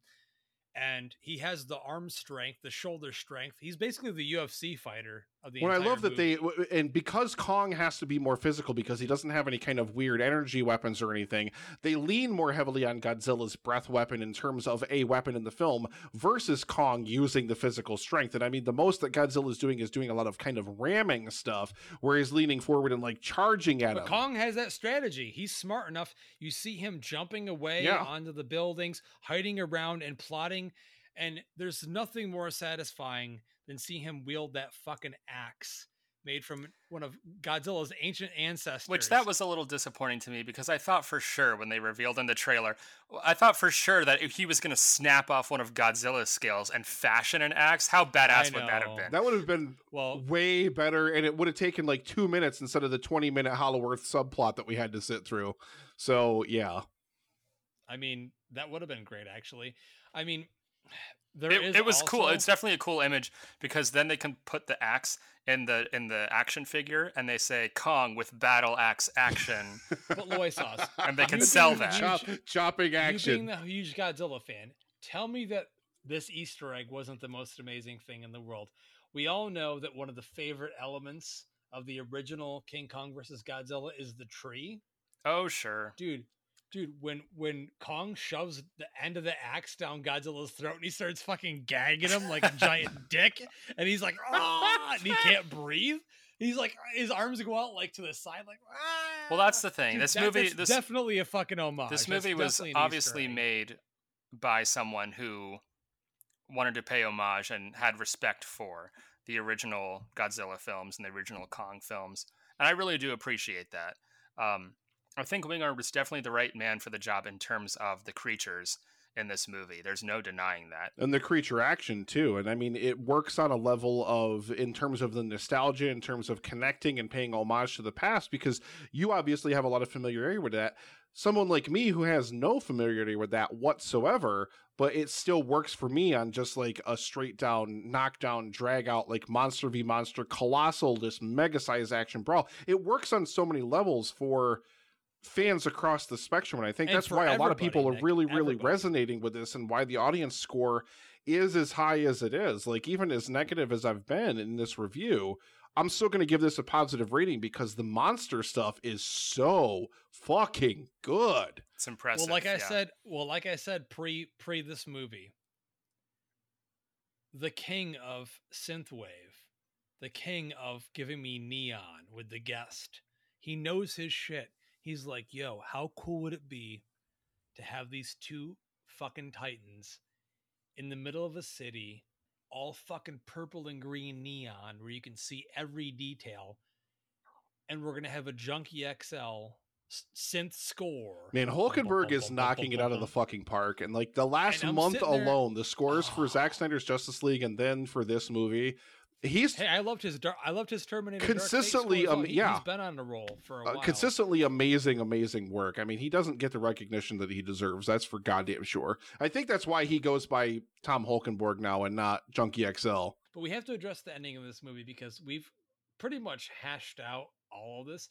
I think it hurts me to not be able to mention a single human character in my review to really, get behind or show any positive notes on, but it is what it is. Like, I'm watching this movie, as Loisaw said. I can't get over how great Kaylee Hoddle is as Gia. Amazing. I mean, she's by far the best performance in this film. Like, leaps and bounds. Like, her face is so expressive. She acts everyone else off the screen. Well, and because the movie, is she really deaf? Is she really deaf? She is really deaf. Okay, I was going to ask. And the movie itself hinges on this character and the performance because Gia's relationship with Kong really is the heart of the movie. She is our conduit into Kong, and because when she's on screen and when she's interacting, she's so emotive, you really believe. And that's kind of the thing that you need in a CGI-heavy picture like this with big CGI characters. You need that kind of emotionality or something to translate that to the audience to make it real. And her performance and her screen time, quote unquote, that she shares with Kong, that's what sells this picture. That's what sells this film. You really feel that they're on that screen together. You see the emotionality. And I love that Wingard, because he couldn't emote with Godzilla, he leaned heavily on emotion with Kong. And you really feel a lot that Kong wants to go home. All those different elements. I love that kind of stuff. And yeah, her performance is just leaps and bounds. It's it's great. And I mean, it's kind of embarrassing that this little girl acts, like Loisaw said, she acts circles around everybody else in this film. It's really sad. Everybody else is here for a paycheck, but she is really giving it her all.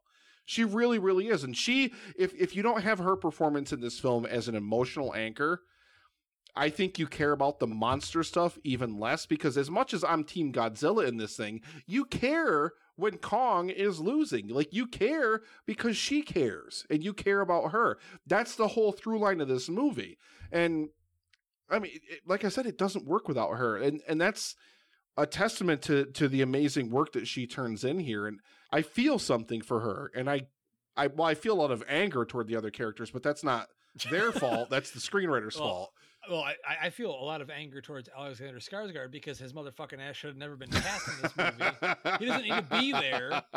One of the other no-name characters could have, we need to get to wherever we're going to get this piece of something to make Mechagodzilla work and blah, blah, blah, fill in the blank. He didn't need to be in the movie. He's not a likable character. We don't care about him. There's no backstory other than he's a fucking failed author.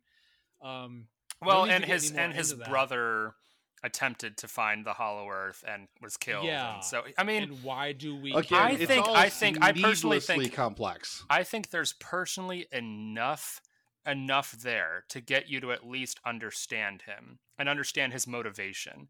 But he's never likable. He never does anything. But does Hollow Earth need to be like a 25-minute sequence on its own where they can't use the water because Godzilla will still attack them, even though Godzilla for some reason leaves them alone for no fucking reason. So they fly Kong to Antarctica, and then after they fly him there, they say, "Oh, we can't get him back home," even though they just flew him there, and that he had. Again, it's so needlessly convoluted, and we're dipping right back into the negatives on this thing. I guess the reason why they needed to go to Hollow Earth in the first place, because Apex Cybernetics needed Kong to find the source of the glowing rock that gave them the power to power Mechagodzilla.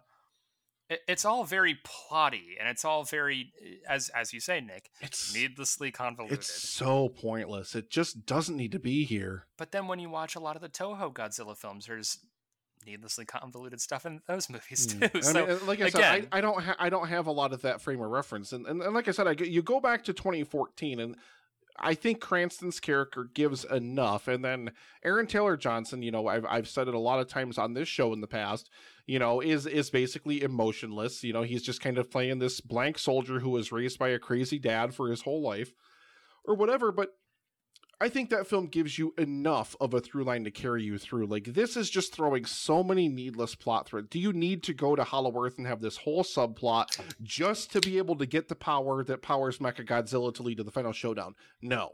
You don't need a 20-minute subplot. And like I said, this movie, more than any other in this MonsterVerse, is the fast forward, just blow through. Like, you don't need to watch this because it's pointless kind of thing. Unless, I mean, like... Well, this being the shortest installment of the series, this being the one that focuses more on the monsters than the humans, arguably, I think, again, there's enough of the human stuff to move the plot forward and to get you to care just enough that I don't have as big a problem with the human stuff as you do. It's all very silly and stupid. And I would even be fine. Like, to be fair, I would even be fine with the Hollow Earth stuff because you're still following Gia, and she's still a character in those scenes and whatnot. And she's kind of like your one emotional anchor to this. The real subplot that kills this film is Brian Tyree Henry's crazy nutjob conspiracy podcaster and Millie Bobby Brown in this movie, just because she's popular, because she's in Stranger Things, has a whole subplot in this movie. Like, remember there's a scene in this movie where they show up at Apex in Hong Kong where she like goes up to like this security panel and types. Yeah, she types in the code. Just types in the no code. Reason like, there's no reason why she would know it at all. She just types it in. Okay, the locks are disabled. Yeah. How? What? Like, well, and they need a way to get from Florida to Hong Kong, so they have these like high speed, like maglev tunnels. Like there's a maglev tunnel or something like that under the earth, which is of course ridiculous. I think this is meant to take place like 5 or 6 years after King of the Monsters, so I guess you could argue that technology might have advanced since then, but it's all just the silliest shit. It's so this is the problem when you have an outcome that you want and you take the screenwriting. What's your screenwriting when you're looking at this thing? Like Doherty wrote this with a couple of other screenwriters. Your Kong versus Godzilla. Well, it's already came up with the story, but yeah, he Kong didn't have a versus hand in the actual Godzilla script. But is the plot. So basically, you have to write a plot around the idea of Godzilla and Kong fighting. Like, you're not writing a screenplay to get to that point naturally. You already have that point, and you just have to write a whole bunch of other nonsense to plug in around that stuff. You already know that they sat down in that room with the suits and said, how cool would this fight be at an aircraft carrier? How cool would it be to have them in a and that's great. City? So where the fuck is the executive or where the fuck is the writer or the filmmaker in that scene to be like, okay, sweatpants. We don't need all this bullshit. All this other bullshit can go because it's not important and it's just going to distract from the important thing. They're never going to, and ever going. And to. everybody, like literally every review that I've read or heard, or anybody that I've come out of this film, they're like, "Oh my god, the human stuff is terrible, but the monster fights are so fucking good." But dude, that's what we opened this whole review with: is that this whole franchise, the MonsterVerse, if you will, is kind of. That's kaiju movies in general. Go back to when we talked about Pacific Rim. It's the same thing. The human plot is needlessly complex. The robot versus big kaiju stuff is great. Like, it doesn't need to be so complex. Just give us a threadbare human plot just to get us from point A to point B. As we know, go ahead, Saucy. It's interesting, and I'm gonna, I guess, segue this into my final thoughts on the movie. It's interesting how the trajectory of this series, the MonsterVerse, mirrors that of the original Toho Japanese Godzilla series, because it starts out with this very somber, methodically paced drama that treats Godzilla as an unforgiving force of destruction, like the original 1954 Godzilla, the 2014 Godzilla by Gareth Edwards, and it quickly descends into the most ludicrous schlock. So this movie, Godzilla vs. Kong, is literally the King Kong versus Godzilla of the MonsterVerse. So again, I'm okay with glaring gaps in logic, throwaway characters. I'm okay with it because it's empty calories, but the movie knows exactly what it is. It knows exactly what its audience wants, and it's not pandering or excessive, and it didn't give me a headache. It did leave me confused about certain things. The fact that King of the Monsters ends with all of the monsters bowing to Godzilla, accepting him as the alpha. And at the beginning of the movie, in the main title sequence, it reveals that he's murdered all of his subjects. So, like, even Rodan, who bowed to him at the end of King of the Monsters, Godzilla just murdered him, apparently. And then it just feels like a lazy way of hitting the reset button and explaining why none of the other Titans are in this film. When we know that the majority of audiences watching the movie aren't even paying attention to that credit scene anyway. I mean, as a Godzilla fan, I'm laser focused. I'm looking for all of those things. So you're 1 out of 10. I know, but even story things like the Iwi people, like the natives from Skull Island. Gia is the lone survivor of all of those natives that we saw on Skull Island. Where'd they go? It was explained that there was a storm that killed all of them except for her. Kong saved her. A storm. So large developments within the universe are just explained away, like, off screen. In a line of dialogue, yeah. Right. We ain't got no time for that. There's no time for that because we need to see Kong and Godzilla hitting each other. And for what that's worth, the movie hits it out of the park. That's a 20 out of 10. Yeah, the monster action in this is absolutely insane. And for that reason, I think this is a satisfying culmination of what this is all built up to. It kind of feels disconnected from what was set up in the original Godzilla from 2014, which was, in comparison, very grounded and realistic. This is just, I'm going to say it again, silly shit. And I loved it. There it is. I loved it. There it is. So you got to rate it. 7 out of 10. I'm going to give a 7 out of 10 rating, which I think is fair for this kind of movie.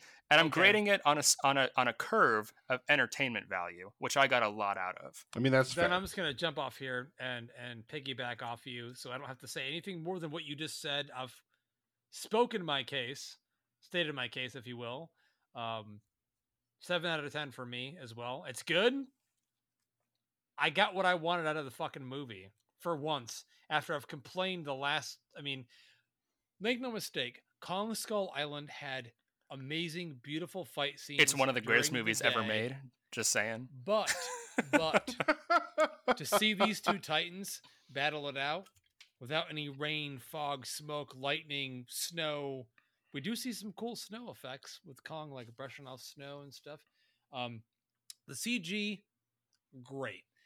I did have a couple of instances where I was taken out of the movie because I literally looked at the screen and said, nothing in this shot is real. It's an animated movie for all intents and purposes. And a part of me, after you and I just got done discussing in depth our B-side of the 1976 remake of King Kong, where everything's real and they're doing their best to try to make animatronic, giant hands work, and guy in ape suit, Rick Baker, the whole thing, and how much effort used to go into that. And now everyone does it on a computer. And the majority of the people that helped make this movie made it from their home because COVID was a thing.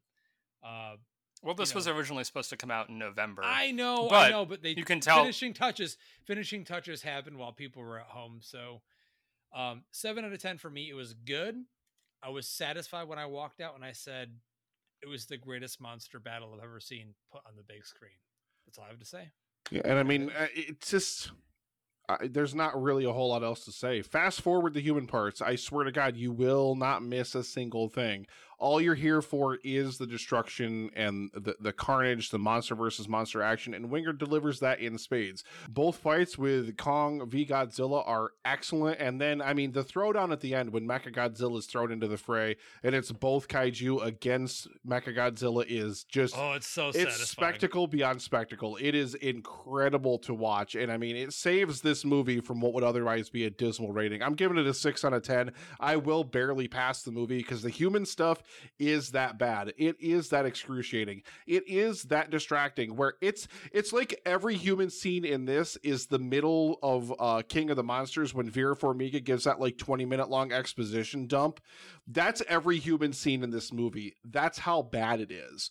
Like they just exponentially increase that. But I mean, if you're here for the carnage, the monster v monster action, ignore the rest, fast forward it, skip it. It doesn't matter. Go make yourself a snack, get yourself another drink. Don't pay attention. Get some popcorn, baby. Come back when the monsters are on screen and you will have a blast. There it is. And Mechagodzilla, I can't get over how amazingly well realized Mechagodzilla was. I loved watching him. He'd be menacing. Too bad he looks like a giant put up a great fucking fight against both Kong and Godzilla like that. Like he really actually felt like a threat, and that's impressive. That's impressive as fuck. Despite Justin's misgivings with the design, that's impressive. I love the music leading up to him. I love how he's portrayed. I just don't like the design. He just that's impressive for him to be actually a threat. And especially when we've seen 2 movies of Godzilla throwing down nuclear Godzilla against King Ghidorah, like Mechagodzilla still feels like a threat, and that's impressive. So yeah, 6 out of 10 for me. I agree. He's like the Terminator of giant monsters. Where, gentlemen, I guess is the real question. Where does the MonsterVerse go next? Well, I just read that fans are clamoring for more. There's a hashtag. What is it? Continue the MonsterVerse. It's gonna that's not gonna be anywhere near. Are we gonna get a black suit Superman versus King Kong now? I don't even know all these hashtags and shit. I can't follow this shit. It made him money. It made them money, so it'd be interesting to see where it goes from here. Will it be another standalone King Kong movie, another standalone Godzilla? It can't be a standalone movie. It can't be. Fans, like, you can't do Kong v Godzilla v Mechagodzilla and then follow it up with Godzilla versus, I don't know, global warming or so make something. It a tag team movie with Godzilla and Kong. The Marvel Universe has been doing that, and it's worked for them. So I think, I would love to see Godzilla's foes from the classic movies come back, Gigan, Hedorah. If you really wanted to follow in DC's footsteps, you could do the death of Godzilla and bring back Destoroyah. I don't know. I mean, there's so many different avenues you could go down. My guess is they'll probably do a solo Kong film next, because they had Kong Skull Island in 2017, and then we've had 2 films since then featuring Godzilla. So they may take a break with Godzilla and bring back Kong. I don't know. I just want to see more. We'll get more. There's no question we'll get more. Let's please. Well, I guess that comes down to what they work out with Toho, because their contract with Toho expired in 2020. I can't imagine that Toho is unhappy with the portrayal of Godzilla in this film, though. I mean, aside from like that one shot of Godzilla where it looks like he's like smiling, he's grinning, he's taunting Kong, yeah, for sure. Yeah, but aside from that, like I don't believe that Toho would in any way. I mean, Godzilla is, and like they wanted Godzilla to be portrayed as a god because that's how they view him. And he wins. Let's make it clear. He wins. He does win the battle. He wins. Kong submits at the end of the movie. Kong is brought back to life. He fucks up Mechagodzilla. He's the hero of the movie, but as soon as Godzilla stands back up again, they look at each other. Kong drops the axe. That's Godzilla roars and walks back into the sea. Like Toho can't possibly be unhappy with the portrayal of Godzilla in this film. It's making them a shitload of money. Let me tell you, it's a far cry from the abomination that was the 1998 Excuse you, sir. Oh, shut up. Shut up, Mr. I will not hear anyone slander Jean Reno like this. Please, no. Jean Reno is the best character in the movie. I will agree with that. You said this was French roast. God damn it. You know damn well you like that movie. Stop pretending. That's the next B-side. I'll hold you to it, motherfucker. Oh, God. You're the worm guy, right? Dr. Nito Patatopoulos? Dr. Nico Tetatopoulos? It's Tatopoulos. I'm Matthew Broderick. I'm pretty sure that Matthew Broderick isn't doing anything during COVID right now. Maybe if we show him how many downloads we got last week, he'll come on the show to talk about that movie with us. Mr. Broderick, if you're listening, please, I'll be here. I know Roland Emmerich. He's still making. I love that movie. I don't care who knows it. I love that movie. Aside from the baby Godzilla, that whole subplot is terrible. But the rest of that movie is great. The rest of that movie is great. That whole baby Godzilla thing was just because Jurassic Park was so big at the time. And it came out. Well, Lost World came out the year before. Yeah, that's it. Ooh, save that thought for that. But that is it, ladies and gentlemen, for our full review. And we want to thank each and every one of you listening for tuning in and listening to us do what we do. We're always going to be here for you. Every single week. Or every other week. Who knows? We'll take some weeks off. We're taking next week off. Sorry, y'all. You know what? We're human. We're human, just like you are when you want to take time off. But here's the thing. Let's make this clear. Nick's making that face. He's had enough bourbon, so we'll just announce it on his part without his say-so. He's back. He's fully back. My bottle's gone. It's empty. Basically, what this is that Nick will come back when he wants to come back. I'll come whenever you guys invite me to come back. I will more than happily come back. It's whenever you wanna. That's it. I'm just gonna keep the Zencaster window open on my computer at all times. As soon as I see you guys log in, I'm gonna be like, "What are you guys reviewing? Some piece of shit 80s horror movie." Click, boom, goodbye. It'll be the same as it's always been, basically. Then in those terms, that's very fair. But we have plenty of things to look forward to. We're all super excited about James Wan's produced Mortal Kombat. Oh my god, dude! There's so much to look forward to in the next couple. Talk about a trailer. You know what? I wish I had been here when that fucking trailer came out. That shit, like, I've watched the 8-hour like Mortal Kombat 9 through 11 NetherRealm cutscene movie on YouTube. Like that fucking that's Mortal Kombat. I can't wait for that movie. That's gonna be fucking baller as hell, dude. Oh, let's just make this clear. Once an epic film guy, always an epic film guy. I'm the only one that has that shit tattooed on his skin. But it will continue on. I have it tattooed on my dick. I want to see it, bitch. But for real, though, I mean, we can't say enough. And Loisos is sitting there. He's the gentleman. He's proper. He should be wearing a suit and tie. But we can't say enough how excited we are to have you still listening to the show. And I did want to actually read off this review real quick before the end of the show, because it really warmed my heart, made me feel really good. Awesome movie podcast, pure with the highest passion for the subject matter. This podcast actually was one of few that inspired me to make my own podcast. And we just Wow. we just received that review 2 days ago. And we continue to receive those a lot more recently. And It's very humbling, and we do appreciate it. For all three of us, I know we all feel amazing. That's, I mean, that's anything that we, I mean, even going back to the video days, like anything that we've ever done to inspire anybody, I think is like Loisaw said, it's very, very humbling. And it's really, anytime that we, somewhere in the middle of all of the dick jokes and crass humor and somewhat in-depth film analysis when we feel like it, you know, I mean, you mean when Saucy talks? When we talk about The Last American Virgin for over 2 hours. That was still one of my favorite fucking episodes. That episode was just amazing. Like, we literally, we and I missed it, goddamn we it. analyzed every bit bit of that movie. That was such a great review, such a great discussion that we had about that. And literally, like, that was one of the things, like, as an editor, like, back in the day, like, I'm like, I can't cut any of this. What can you possibly fucking cut from that? What could you cut from that review? Because it was so good. So fucking good. And there's many more of those to come. There will Can't be. wait. There is. Can't wait. It will continue. So there it is. If this is your first time, if it's your last time. Hopefully not the last time listening to the show.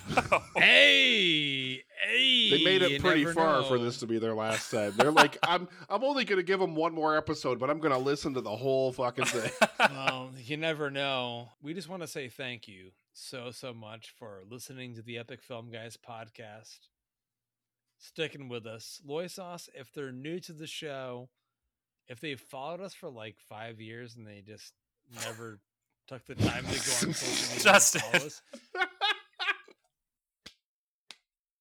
You can listen to us wherever podcasts are listenable, Spotify, Apple Podcasts, etc. You can also find us on social media at Epic Film Guys, Facebook, Twitter, and Instagram. Feel free to join our Facebook fan group, The Hobsters Dumpster, facebook.com/group/Epic Film Guys, to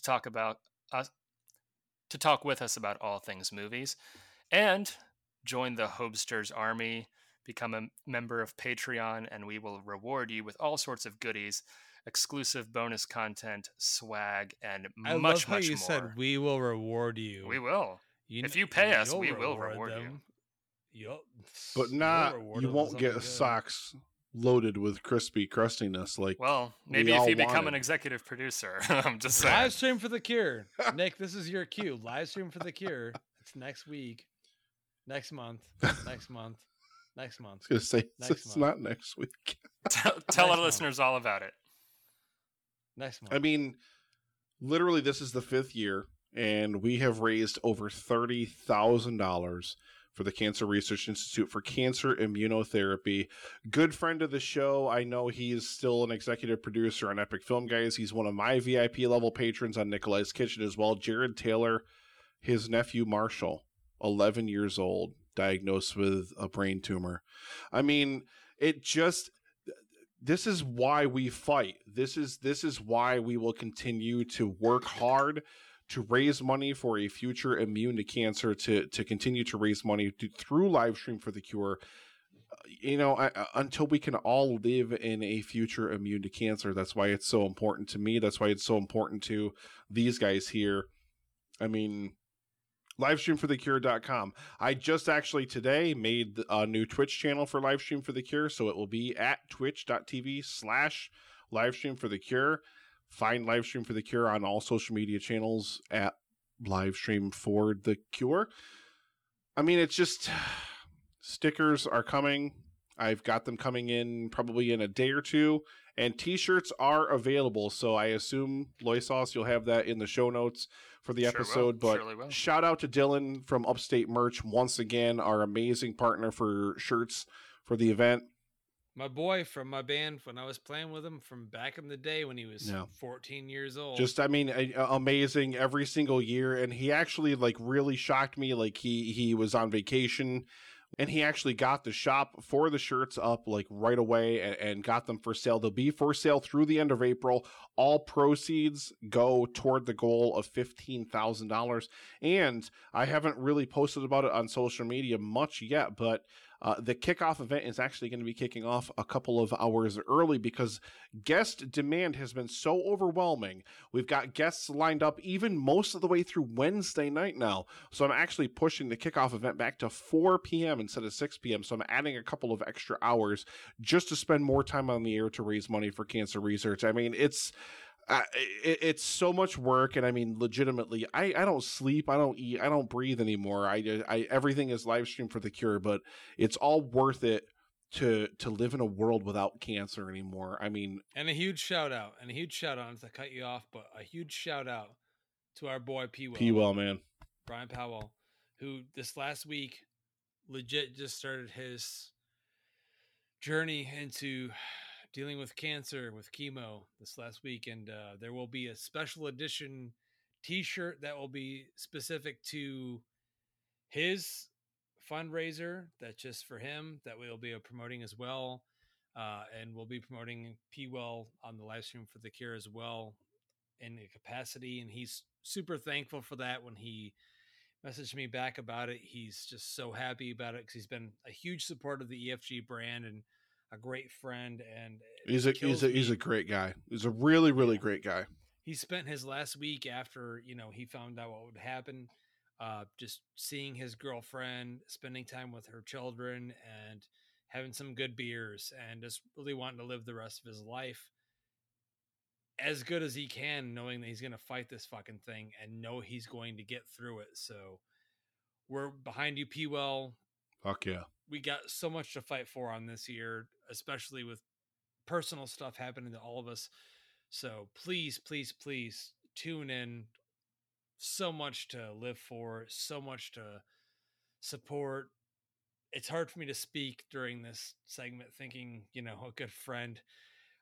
This entire time we've had best friends and family affected and podcast partners affected.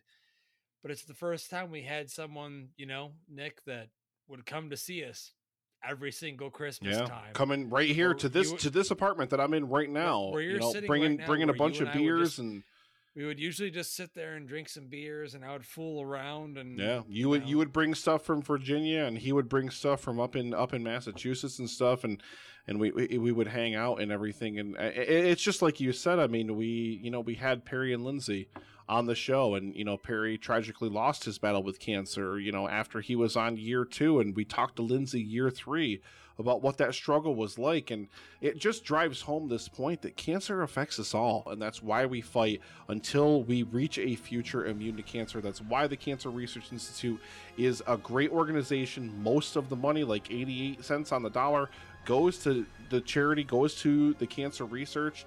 I mean, you can't ask for better than that. I mean, it's just... So please come out, livestreamforthecure.com. The event kicks off at 4 p.m. Eastern Time on May 19th over at twitch.tv/livestreamforthecure. That's all spelled out. Go to livestreamforthecure.com for all of the details. And please buy a shirt. Please support the event. Shirts are available please. now. They're only available to the end of April as well. And after that, they are gone unless you win a prize during Livestream for the Cure, because I'm going to buy like 10 of them or something to give away. But other than that, yeah, I mean, please support the event. This is our biggest year yet, but guys, we have raised $30,000 over the past 4 years with this event. Justin, can you imagine the first year and today, as of today recording, 4 years ago, I announced the first ever live stream for the Cure, 12 hours. It's insane to think, man. I mean, thinking back, it really... We didn't even make we made half of our goal that year. Our goal was 2,500. We made $1,250-ish. So many people still came out. Still came out to support the cause. And just imagine that. We in that time since, we have smashed our goal every single year. Last year our goal was 10,000. We raised almost $16,000 fucking dollars. That's how much I mean, I'm really, really excited this year too. We've got a lot of new people coming along, a lot of new podcast partners joining the fight, and it's all for a future immune to cancer. And that's, I mean, anything, no matter what, no matter who you are, no matter where you come from, I think that's something that we as a human race should get behind. So fuck cancer. And P-Well, Jared, we love you guys. We got you both, but that is the end of this episode of the Epic Film Guys podcast. We just, again, want to take the time to thank each and every one of you for listening, whether you're new to the show or you've been listening to it for years. We love you all equally. You mean so much to us, especially those of you that I know that have tuned back in after Nick's been making his appearances back on the show. Make no mistake, Nick's not going anywhere. He'll pop on whenever the fuck he feels like.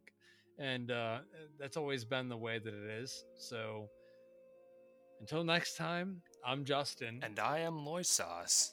And we will see you at the movies.